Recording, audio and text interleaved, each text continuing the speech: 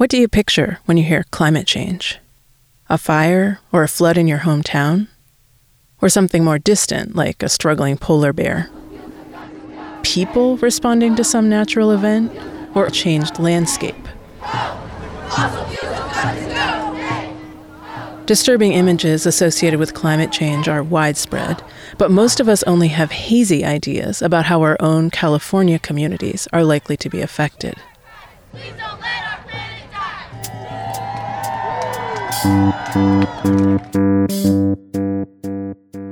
This podcast aims to change that by exploring climate change through the day-to-day experiences of people across the state. Over the coming episodes, you'll hear from youth in their teens, a climate scientist at UC Berkeley, activists, and people working in local, state, and tribal government. You'll learn how California is expected to change within your lifetime and what you and your friends and neighbors can do about it. You're listening to Future Imperfect. I'm your host, Shane Carter.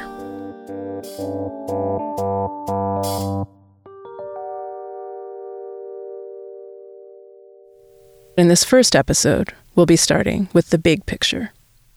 I started my interviews on September 20th, 2019, a day when millions of people around the world took part in climate strikes, many of them organized and led by young people in their teens. I continued talking to people through COVID, through schools moving online, and through the day that fires turned the skies bright orange all day here in the San Francisco Bay Area. In each conversation, I tried to understand how people interact with their environment in their daily lives, what they're thinking about climate change, and what, if anything, they're trying to do about it. To understand how climate is likely to change in California, I turned to the regional reports from California's 4th climate assessment. These reports divide the state into 9 regions based on their geographic features. Each one outlines localized climate predictions drawn from the research of thousands of scientists. 9 episodes in this series are built around these regions. Others look at major themes that cut across the state: fire, water, agriculture. There will also be episodes about activism and how to get involved in local government efforts to adapt to climate change. When I first started the project, I reached out to a woman studying climate science at UC Berkeley. My name is Nancy Freitas, and I am in the Energy and Resources group at UC Berkeley, and I study climate change. Specifically how climate change is affecting the Arctic. Nancy listened to my interviews with students and talked with me about them. She addressed questions, cleared up scientific misconceptions, and brought a scientist's perspective to our discussions. You'll hear more about her work later. But first, let's all get on the same page. What is global climate change? Here's the story told through the voices of people ages 9 through 18, based on what they've learned in school, online, from parents and friends. You'll also hear a few interjections and clarifications from Nancy. The earliest thing I knew about it was just the 3 R's: reduce, reuse, and recycle. With all of our trash not going into the right places and it's ending up in the ocean. I think it's just because of us. We're kind of making the world dirty. If we didn't have the greenhouse effect, all our water would be frozen and we wouldn't have life on Earth. But excess greenhouse, would trap the IR photons from, leaving our atmosphere. Here's Nancy. Let's start with a process known as the greenhouse effect, which is the idea that the Earth is functioning just like a greenhouse does.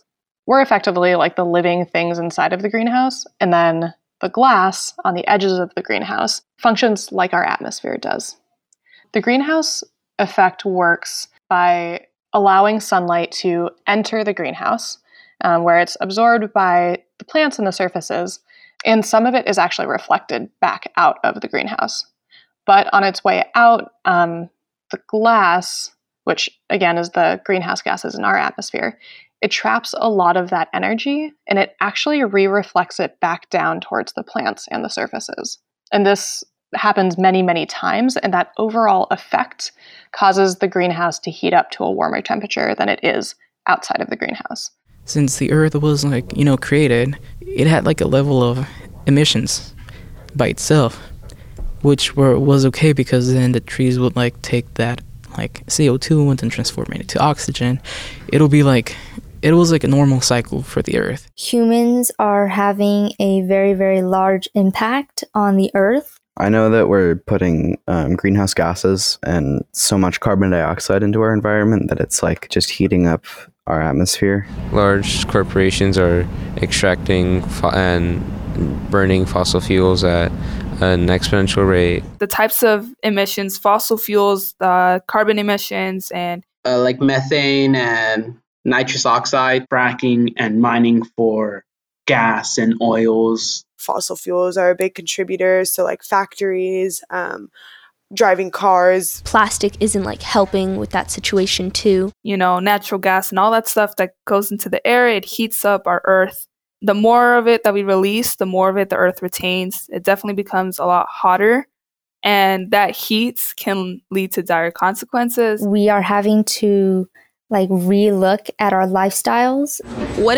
How exactly did we get into climate change, and like when did it become so bad? Since the Industrial Revolution, which really took off in the mid-1800s, humans have been adding to the greenhouse effect. So it's no longer just a natural process, but we're intensifying the process. And the reason is that we've been burning fossil fuels and releasing more greenhouse gases to the atmosphere. So we're essentially thickening the glass around our greenhouse, and we're trapping more and more heat inside of that greenhouse. When I'm talking to really young people, I like to explain it like this. Right now, our planet, our Earth, has a fever. And when you think about a fever in yourself, once you get to 105 fever, that's you're approaching death. And that is where we are. What have I heard about climate change? I've heard it used to be called global warming, but scientists now prefer the term climate change. Well, everywhere is not changing at the exact same pace or seeing the exact same effects at the same time. On average, the Earth is becoming warmer. And this is what we think of as global warming, the average temperature increasing within our greenhouse, so our planet. I do know that at first I would just hear global warming, and then I started hearing climate change, and I was like, what? But I did realize that they are the same thing, right? I guess in a way. Climate change describes a broader series of effects that come from the average warming of the planet.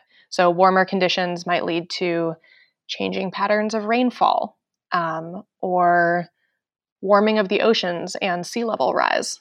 It might lead to, and is leading to, melting of glaciers and other ice, which affects atmospheric circulation, ocean circulation, increasing sea levels, changing the areas where crops can grow, where humans can grow and live and survive in the world. Some, especially marine animals, some have a very specific temperature that they can live in, or range, and if they go over that, then they can start to die. Does it also create ocean acidification? The ocean exchanges gases with the atmosphere. It's not like there's a lid on the ocean. And there are gases that are able to be absorbed into the ocean. Carbon dioxide is one of those. And about 25% of our atmospheric carbon dioxide is actually absorbed into the oceans, which is huge. We call the ocean a sink for carbon dioxide. But right now, what's happening is that we're putting a lot of additional carbon dioxide into the atmosphere. And so the equilibrium that had been maintained between the ocean and the atmosphere is changing. And so more carbon dioxide is being absorbed into the ocean. So generally, carbon dioxide is converted into 3 different constituents once it's absorbed into water. Carbonic acid, so the important word there is acid, bicarbonate, and carbonate. So carbonate is usually like corals and mollusks, some algae use to make their homes or use to function, right? So they create shells out of them. But the more that carbon dioxide is absorbed into the ocean, the more carbonic acid we get. And that carbonic acid serves to degrade the corals and the mollusks and the carbonate that exists within the homes of those species. So ocean acidification is impacting our corals right? And in addition to higher temperatures, we're seeing bleaching of those corals. And that's extremely sad for the ecosystem, right? Because, I mean, it means that like if one part of an ecosystem falls apart, all of the food webs that are attached to that begin to collapse as well. But humans are also a part of that, and a lot of our economic sustainability on coasts comes from diversity of fish, diversity of different shelled species, and humans are very tied to the water. And so when these ecosystems collapse, so can, the economics of populations of people who live on the coasts. Before, a misconception when we were calling it global warming is like, oh, we're just going to burn up. But what it amounts to is extreme weather patterns, which means super cold winters and super hot summers, changed weather patterns in general, rising sea levels, extinction. Icebergs are melting, and this hot place is getting hotter, and this cold place is getting colder, and there are more natural disasters happening. It's melting glaciers and rising the seawater and everything else, and it's really a scary thing.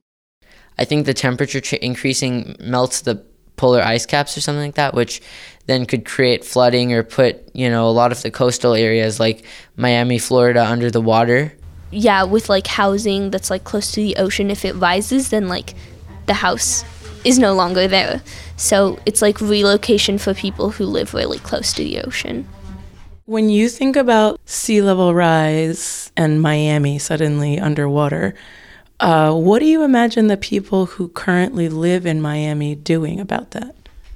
I don't know, something like, a whole city we know being under the water seems just, it's it could be very near if we don't do anything, but it also just, as of the moment, seems very intangible.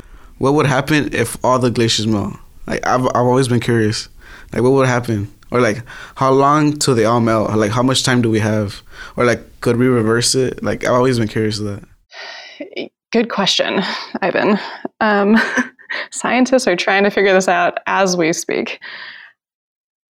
My immediate answer is that, as we know, glaciers are made up of frozen water. And so as that ice melts into water, that water has to go somewhere.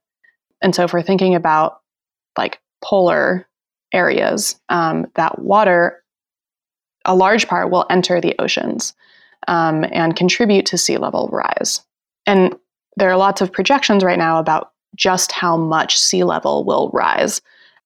But it also depends on where you are in the world. Like the sea level rises that will be happening on the coast of California are potentially different than those that are going to be happening, elsewhere in the world. But generally speaking, sea levels will rise.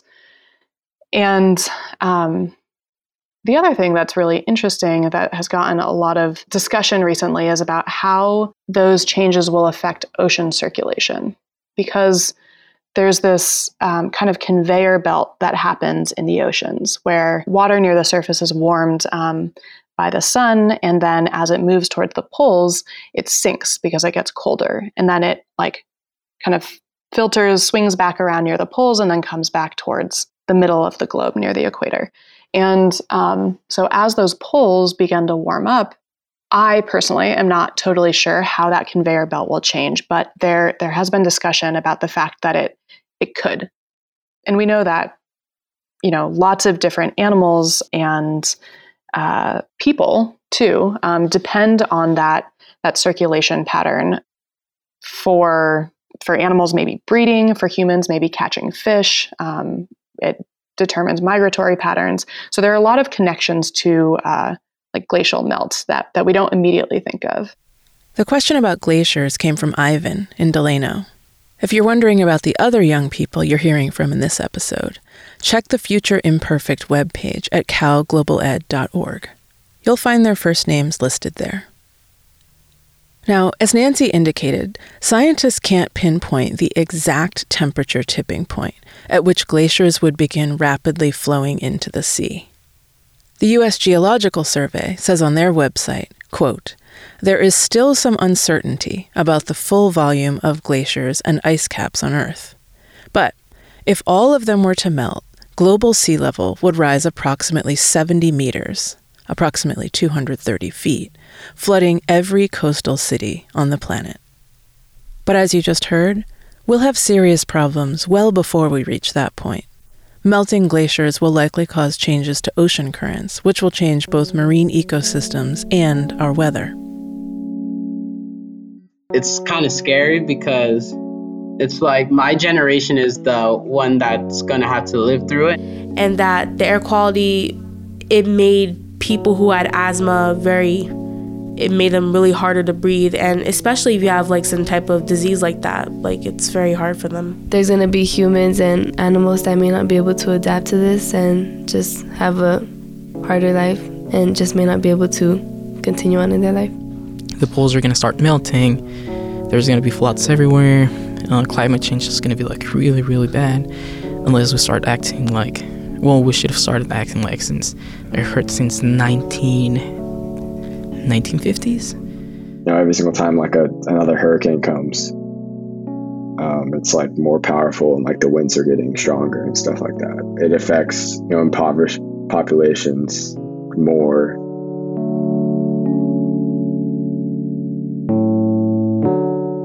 If it gets really extreme, what will start happening is because of drought and sea rise levels, there will be mass displacement, which will cause spread of diseases.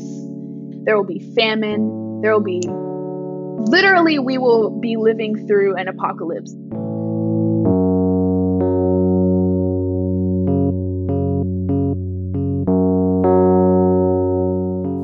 That was a tremendous amount of, frankly, terrifying information.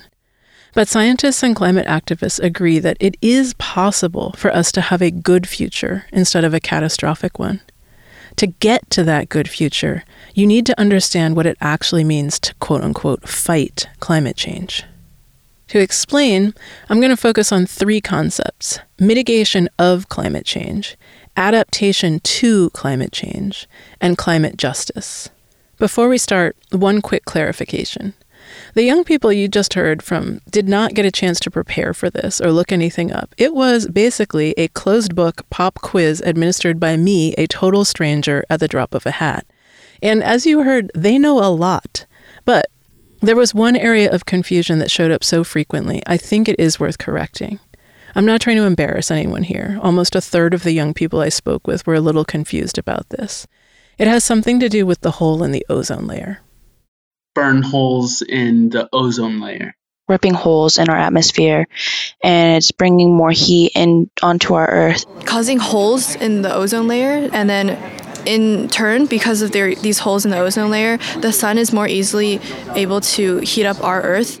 The ozone layer has opened up over the South Pole, and it opened up many years ago, in part because humans were putting a lot of refrigerants into the atmosphere and chemicals that participated in breaking down ozone. And while this did let in additional UV radiation, it's not contributing to warming our climate. So climate change is actually completely separate from the destruction of the ozone layer. Ozone can be beneficial for humans or harmful to us, depending on where it is, down on the ground, or way up in the stratosphere, or in between. The important point is that fundamentally, our globe is heating up because greenhouse gases are keeping heat from leaving our atmosphere, not because there is a hole letting extra heat in from the sun. That's why any solution needs to focus on reducing greenhouse gases. Let's talk about mitigation and adaptation.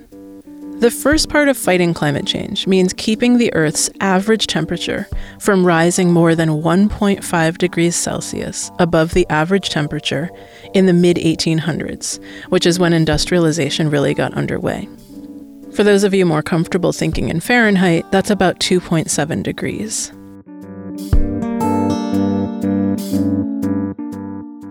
So that means the average temperature of the Earth in about 1850 plus 1.5 degrees Celsius, and that's our limit.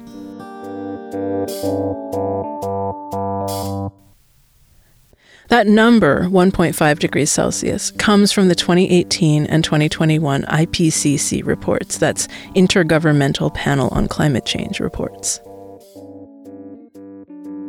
To achieve this, to stick within that temperature limit, we need to radically reduce our greenhouse gas emissions. The more we can limit global warming, the less intense climate changes will be. And I want to be clear, we will still experience lots of effects of climate change at plus 1.5 degrees. We'll still see significant changes in our natural environment and our weather patterns. However, at that temperature, we should have the resources to adapt our infrastructure and our institutions to manage those changes. So limiting the temperature increase in this way is called mitigation. You may be thinking, 1.5 degrees Celsius doesn't sound like much. Amber in San Diego thought the same thing when she first learned about it. The weather was too great for me to wonder about the consequences of the Earth raising by 1 or 2 degrees, which is highly misleading. She was telling us that the Earth is rapidly heating up, but she was also saying a few degrees, but I don't think youth really can gauge that because they don't understand how drastic actually a few degrees is. One of the important issues that I think we should also address is this one from Amber about how to think about a rise of 1 to 2 degrees.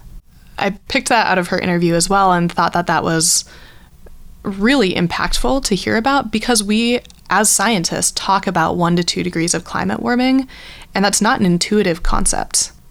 I think for most people, actually. If the temperature changes, if it goes from 95 degrees to 97 degrees, it's kind of hot, and then it's kind of hot. It doesn't really impact me all that much.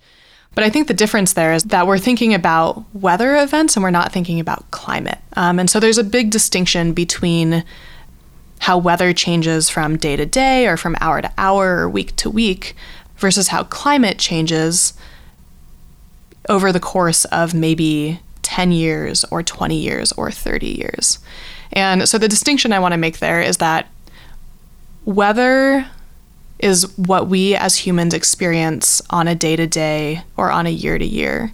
But climate is the larger average of those weather patterns over a long period of time. And so a 1 to 2 degree change in those climate patterns over time can have huge impacts on a local and a regional scale that are not represented by a 1 to 2 degree increase.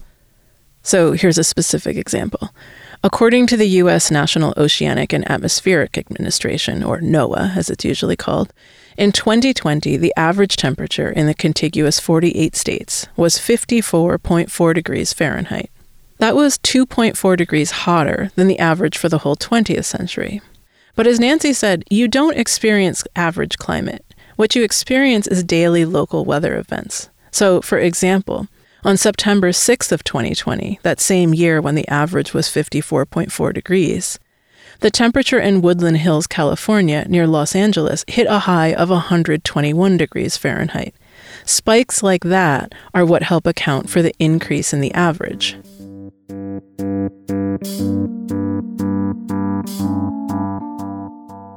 The second goal in responding to climate change is using science-based predictions to adapt to expected climate changes.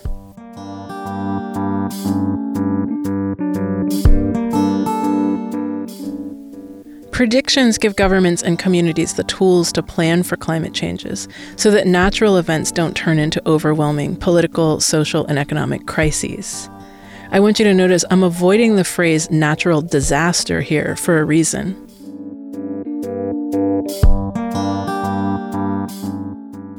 In the case of an earthquake or a massive rainstorm, things like building codes and stormwater infrastructure can prevent deaths. They can keep buildings from falling down. They can save neighborhoods from flooding. We can't prevent all the negative effects of these natural events, but if we significantly lower greenhouse gas emissions and plan ahead, we have the resources to keep a lot of those natural events from turning into disasters. To do this, we need to make our infrastructure and institutions more able to withstand natural events. We already do this in big and small ways. So, for example, maintaining shade trees in urban spaces is a way we protect neighborhoods from high heat. As we prepare for climate changes, this means analyzing everything from wastewater treatment plants to community centers to parks. And making these kinds of changes is called adaptation. So those are the first two parts of having a good future: mitigation and adaptation. But where did that temperature limit come from? And what is the basis for these climate predictions? Learning about Nancy's work is a good window into thinking about these predictions and understanding the role scientists are playing in fighting climate change. So I work up in the Arctic, which is the North Pole, and I'm studying lakes. We know that the Arctic is starting to warm due to climate change. And because of this, the permafrost, or the permanently frozen ground, is thawing. And when it thaws, it means that there's more water on the landscape. And that water often pools into lakes and small ponds. So what I'm trying to figure out is how to represent lakes in climate models. So what does Nancy's work have to do with keeping global temperatures from rising more than plus 1.5 degrees? And more importantly, what is a climate model? To answer that, I need to take you on a little bit of a conceptual detour. Think about the weather report. It does not matter if you're picturing an app on your phone, a website, or something on TV. Anytime you want, you can find a prediction for the weather, often 10 days out into the future. Have you ever stopped to wonder where that comes from? Weather prediction as we now know it only really got going in the 1950s as a result of the rapid global communications that developed during and after World War II.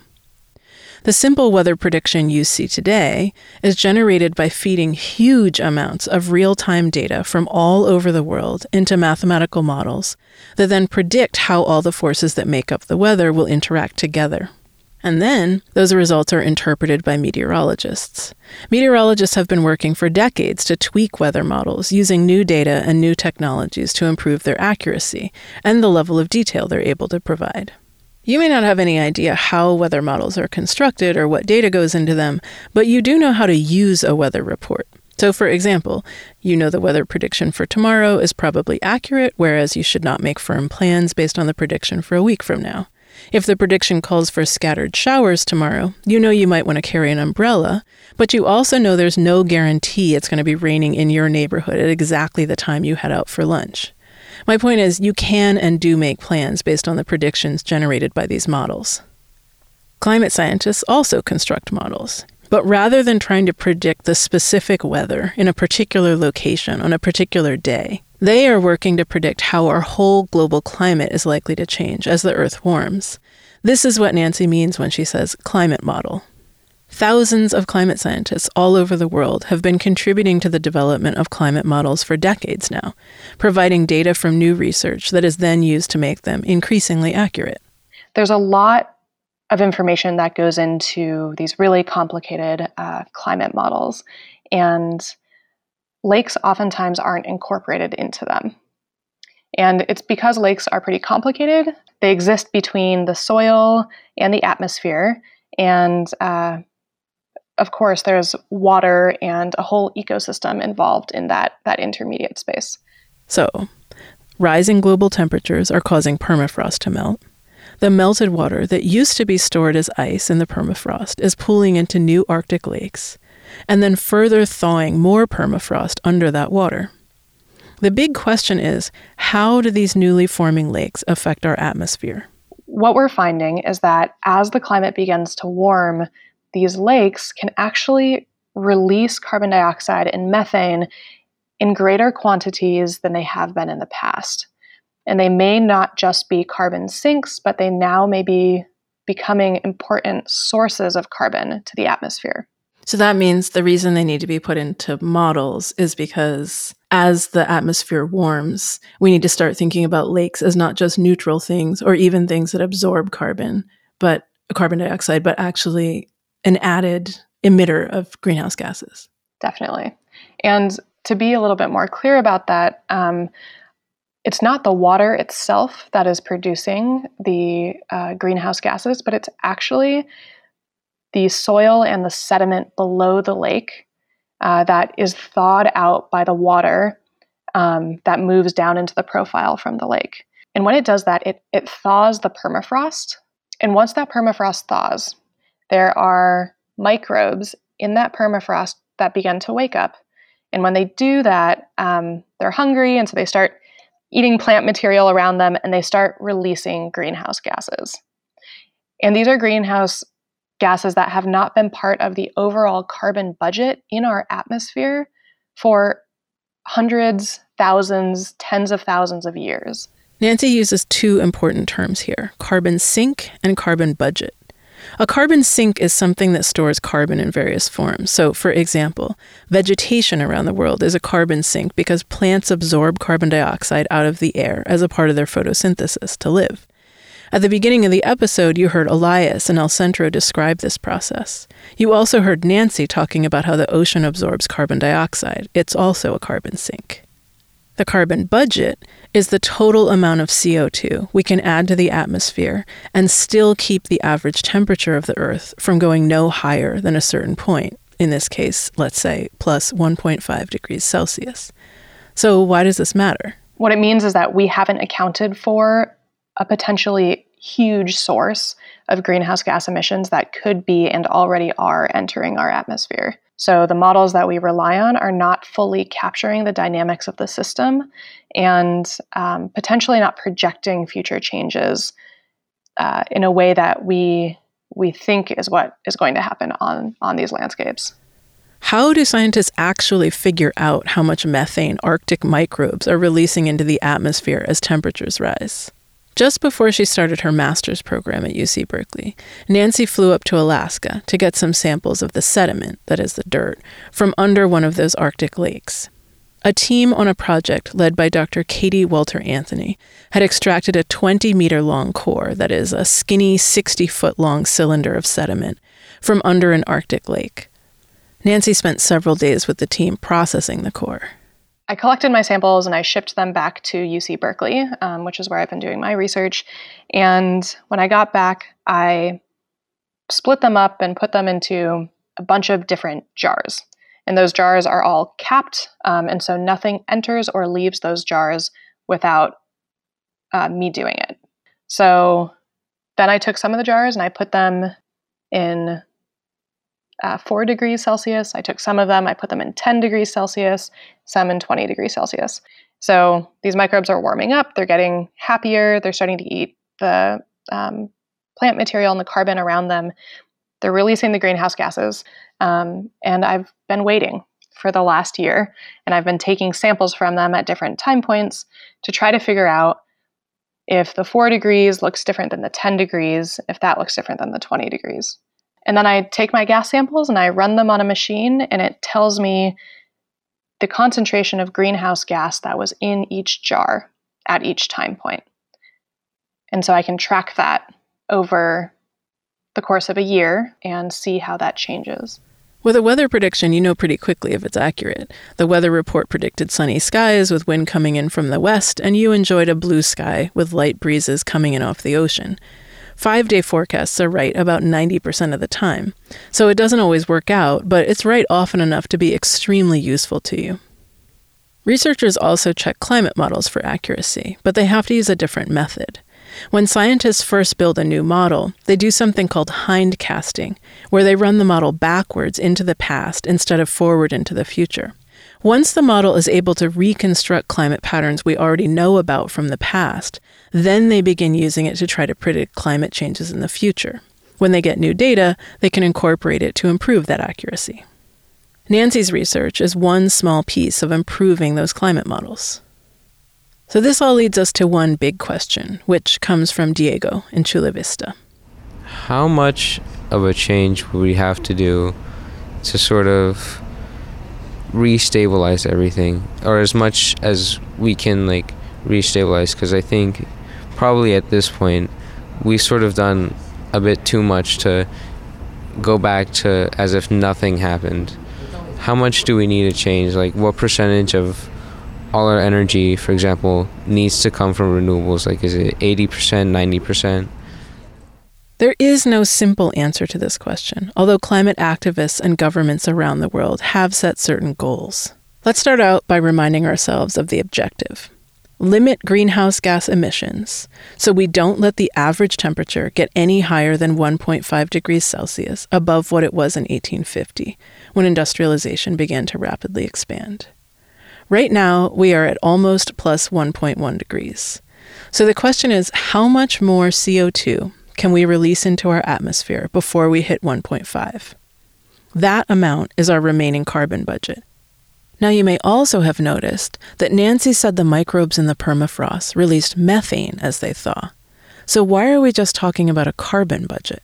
There are certain gases that can trap that heat more intensely than other gases, and that's known as a global warming potential for different gases. And so when we think about how strong these greenhouse gases are, we think about how long they stay in our atmosphere for, and we also think about that global warming potential.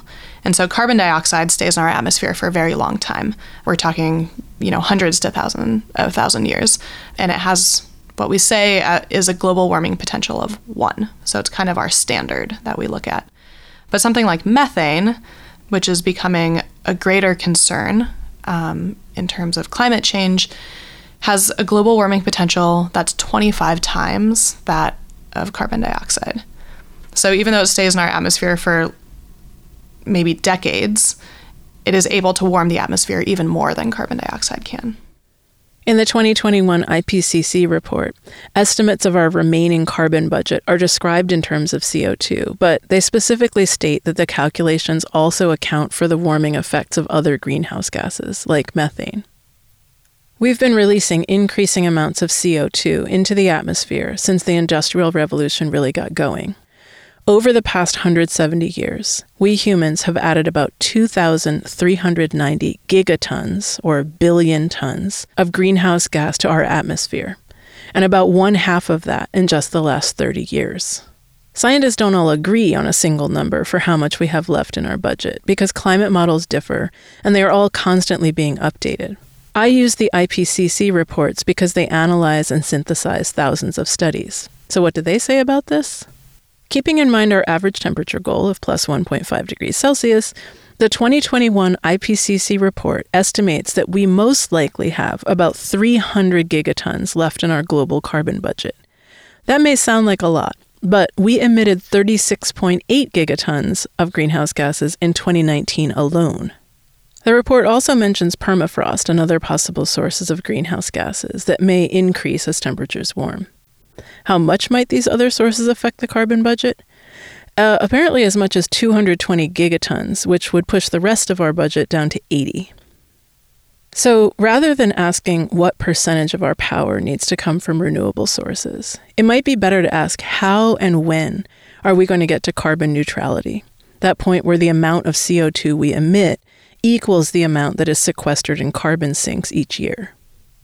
A lot of climate activist organizations and scientists say that to do this, we should aim for 100% renewable power. And in high energy economies like the US, we should also work a lot on energy conservation. On the other side of the equation, we need to increase carbon sequestration through better use of natural carbon sinks and by using developing technologies to capture and store carbon. I've been speaking globally this whole time, but where's California in terms of this goal of carbon neutrality? In 2006, California passed a law called the California Global Warming Solutions Act, commonly known as AB 32, to reduce the state's greenhouse gas emissions. Right now, they're working on the 4th update to the plan, which is setting out a pathway for the state to be carbon neutral by 2045. Earlier in the episode, I told you we'd look at climate change mitigation, climate change adaptation, and climate justice. So far, you've heard that we need to lower emissions to lessen the intensity of climate change, that's mitigation. I also introduced the idea that we can use climate predictions to help us plan for the changes we will experience, that's adaptation. The final concept, climate justice, has to do with how we're going to do each of these things. Consider this question from Jason in Sacramento. How do you think that the effects of climate change will ripple throughout developed countries? And how do you think it's going to affect the daily lives of people here? Jason's question gets at one of the worst aspects of climate change. It is already amplifying inequality and unfairness. Wealthy, industrialized countries like the US, the same ones who have done the most to cause climate change, are also in the best position to manage the extreme natural events we're already seeing. This is not a coincidence. We use fossil fuels to generate electricity and power engines. This drives machines from backhoes to computers, and those machines are faster and cheaper than the humans and animals they replaced. We have used those machines to produce everything from pants to medicines to World War II warships to televisions. This globally expanding, energy-intensive culture of ours is what caused climate change. And I don't mean just the US, I mean every industrialized country. But it also made it so that some countries and some individuals got very, very rich. So what does this have to do with how and when we reach carbon neutrality? There is no single answer for how much of our energy needs to come from renewable sources and when. But what we do know is the longer we keep emitting high levels of CO2, the worse it will be for countries and communities with fewer resources. These places are called frontline communities. They're experiencing the impacts of climate change first and worst, and they don't have the resources to prepare or to rebuild from crises. So one path forward that was outlined in the 2018 IPCC report was for the world to get 60% of its energy from renewable sources by 2030, moving to complete carbon neutrality by 2055. In addition to changing our energy sources, we would focus on sustainable practices in everything from agriculture to urban planning to consumption. Temperatures would stabilize at plus 1.5 degrees Celsius. This path includes both cultural and technological changes. But it's also theoretically possible for us to take a different path. And in that one, we would only slightly reduce our use of fossil fuels for another 2 decades, emitting enough greenhouse gas for the temperature to hit plus 2 degrees by mid-century. We wouldn't have to do much to change our lifestyles at all. Then, we would shrink our use of fossil fuels and rapidly expand something called bioenergy with carbon capture and storage. The acronym is BECCS, which would produce energy and draw carbon out of the atmosphere at the same time, eventually bringing CO2 levels back down and then temperatures back down closer to plus 1.5. I personally am skeptical that the countries of the world would be able to cooperate in the face of constant megastorms and heat waves.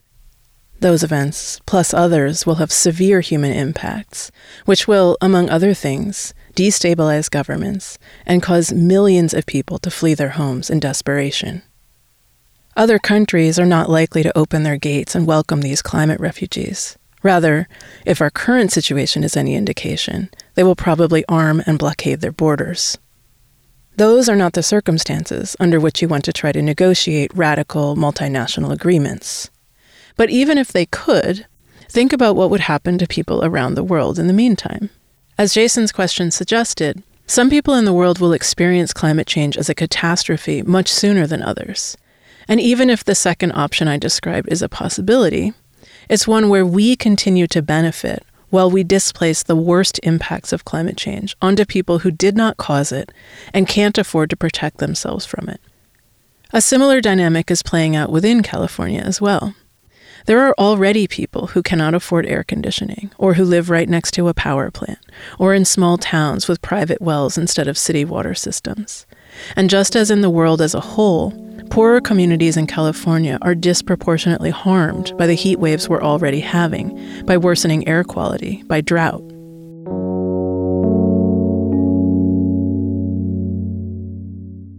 This is not just unfortunate, it is unjust.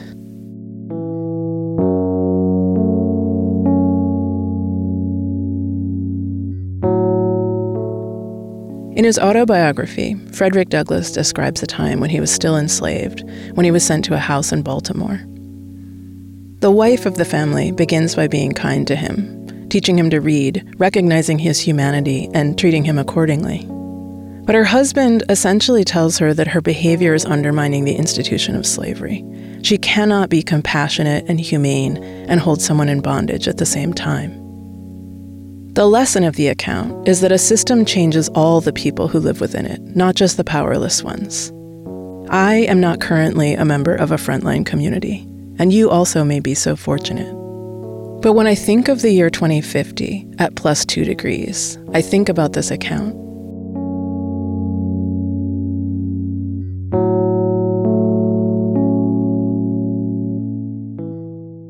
I wonder, when I am almost an 80-year-old woman, what kinds of horrible things may be done in my name to forcibly keep the international effects of climate change from impacting me here in California.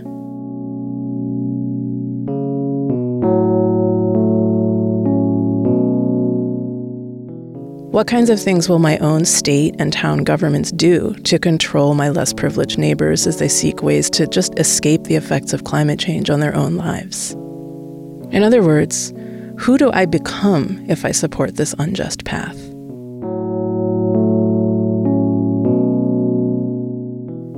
Climate justice means that when we address climate change, we will choose solutions that protect and actively improve the lives of people in frontline communities, not choose a path that doubles down on their inequality.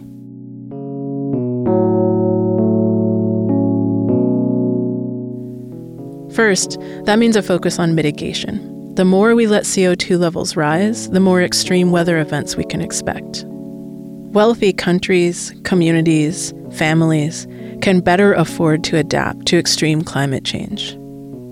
And the more vulnerable communities are battered by extreme weather events, the more the inequality will increase.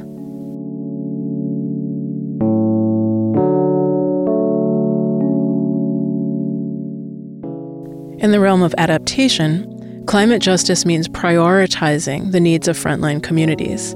This is not a zero-sum scenario where one person has to lose for the other one to win. The solutions that help vulnerable populations are quite frequently good for everyone.